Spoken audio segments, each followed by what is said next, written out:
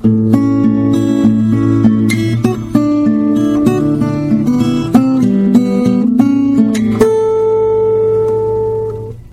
to the 113th installment of Ear to the Ground, the Land Stewardship Project's audio podcast on family farming, sustainable agriculture, local food systems, and local democracy. I'm Brian DeVore, editor of the Land Stewardship Letter. When Christiana Gihant and Nick Seedens launched a community-supported agriculture produce operation on their South Dakota farm in 2004, the idea was so new in the region that people thought they had invented the concept. Prairie Coteau Farms started with 12 half-shares that first year and gradually grew until by 2007 they were producing vegetables for 42 shareholders. Nick's full-time job with the wind energy company is based 90 miles away, so when they were doing the CSA enterprise, Christiana was doing most of the farm work during the week. Christiana and Nick began looking at the numbers and realized they would need 100 to 120 members to make the farm a full-time endeavor for both of them. The young couple, who are now in their mid-30s, were concerned that expanding the CSA too much more at the time might put them in over their heads. They felt the need to take a bit of a time out so they could plan their farm's future. So after the 2007 season, they ended the CSA enterprise, and that fall and winter, Christiana took the Land Stewardship Project's Farm Beginnings course. Twice a month, she traveled to Marshall in southwest Minnesota to participate in classes taught by farmers and other ag professionals from the community. The course focused on goal setting, business planning, and innovative marketing. Christiana had ulterior motives for taking the class. She serves on the leadership team of Dakota Rural Action, a nonprofit family farm organization. A few years ago, Dakota Rural Action's staff and members began discussing the possibility of teaching the Farm Beginnings course in South Dakota. Christiana wanted to get a first-hand look at the course. Her time in Farm Beginnings was well spent.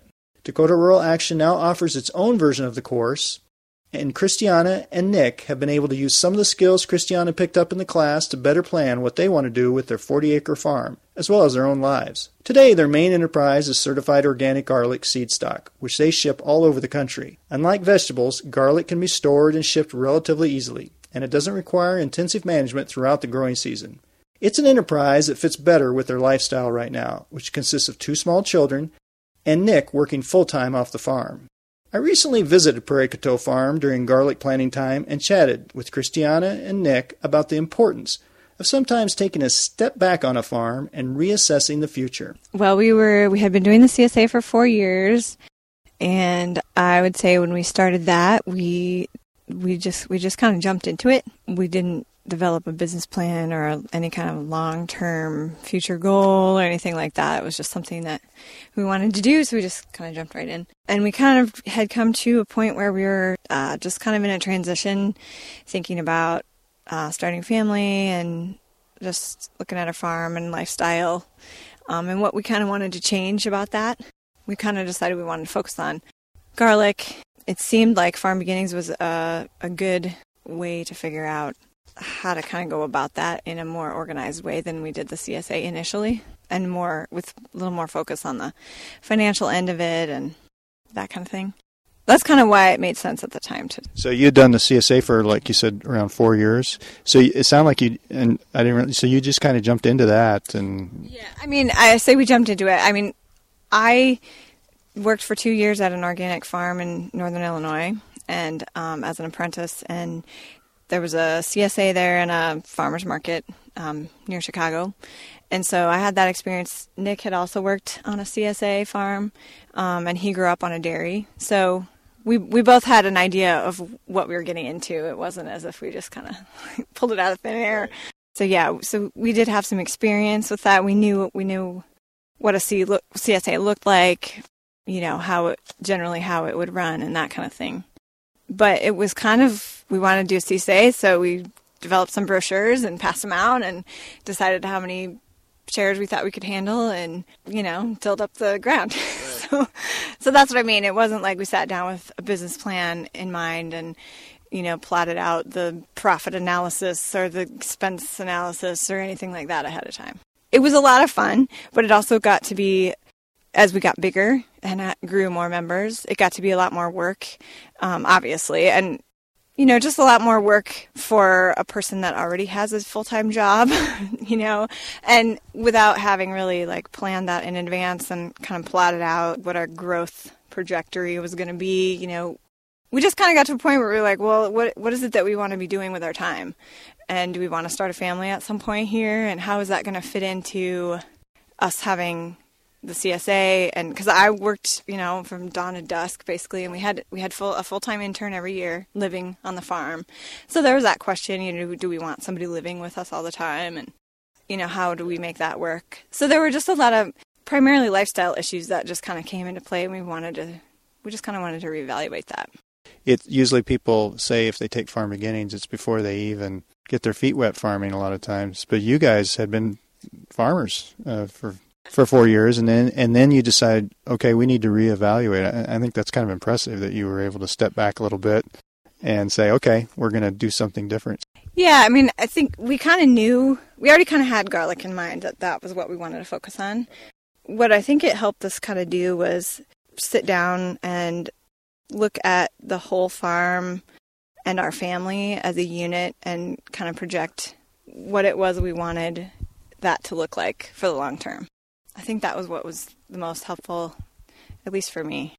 And being able to just kind of put that on paper, what our overall goal for our lives and our farm all kind of put together was, and what we envisioned our farm being in the big picture. If we had our ideal, if our place was looked ideally the way we wanted it to look, what would that be? And being able to put together a plan that kind of reflected that was really helpful, I think, and important.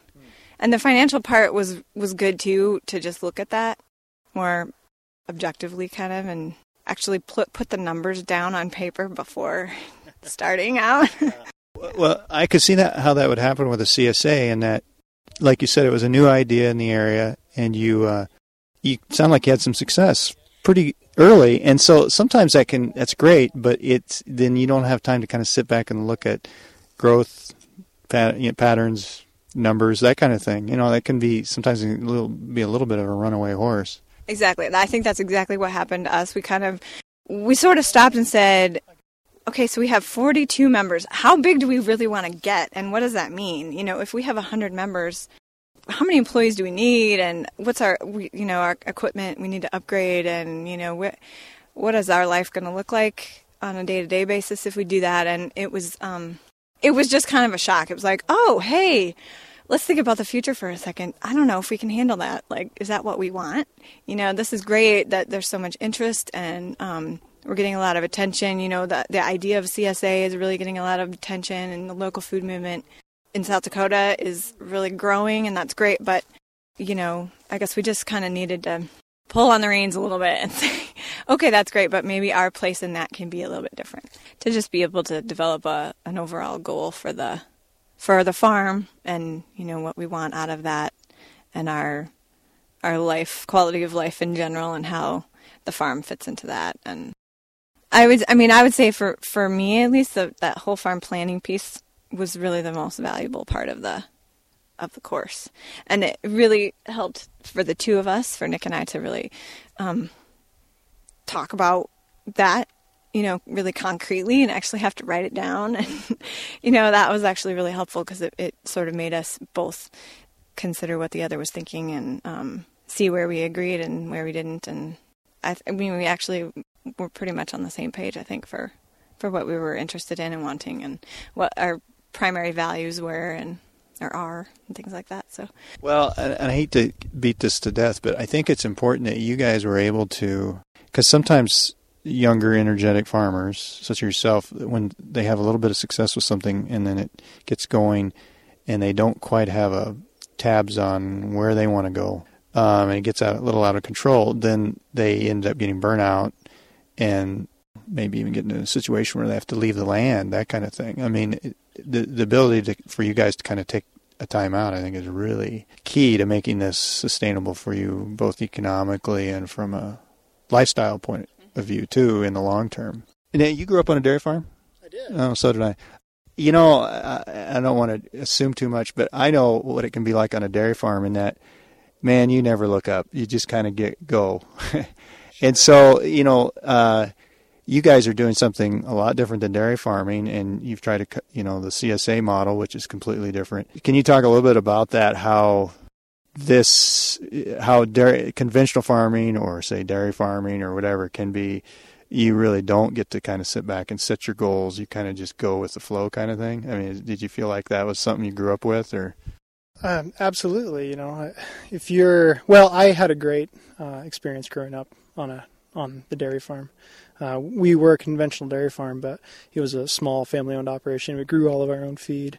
So we had a very family, regional-based operation. So it's not like I was a part of, a 2,000 cow dairy herd where we didn't know who was milking the cows or anything. So I guess the differences between that, a lot of the reasons why I ended up leaving was kind of elements of self-actualization. A lot of taking part in family farms has to do with being a part of the family operation, fitting into that mold. So yeah, there's definitely a bit of wanting to choose your own path. And me not ending up on the farm was a part of that, I think. About as far as the CSA, like being more work or less work, I don't even know if I'd say that. And during the CSA season, they're both a lot of work, that's for sure. And, the family farm that I was a part of, we just had an incredible amount of support. I mean, my parents lived there, my brother and his family was there.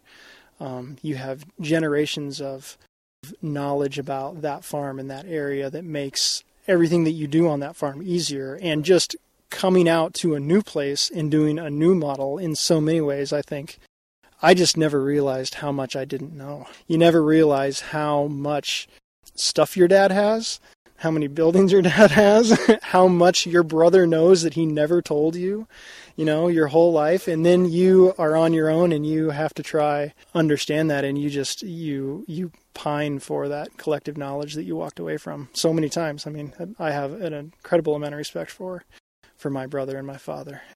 Were you one of these kids that when you left the farm, you said, "Oh, I'll never go farm. I'll never farm"? Oh, absolutely. Well, I think I spent my entire, high school career trying to learn as little as possible about farming. I was not a model farm child in any way. That's age and life experience changes a lot.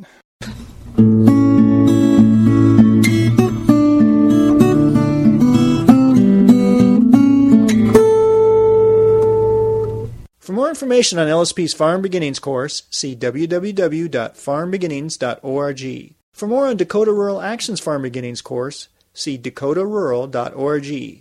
The website for Prairie Coteau Farm is www.prairiegarlic.com. If you have comments or suggestions about this podcast, contact Brian DeVore at bdevore@landstewardshipproject.org, or you can call 612-722-6377. Thanks to Laura Borgendale, Western Minnesota musician, for Ear to the Ground's theme music, and a special thank you to all of Land Stewardship Project's members who make initiatives such as this podcast possible.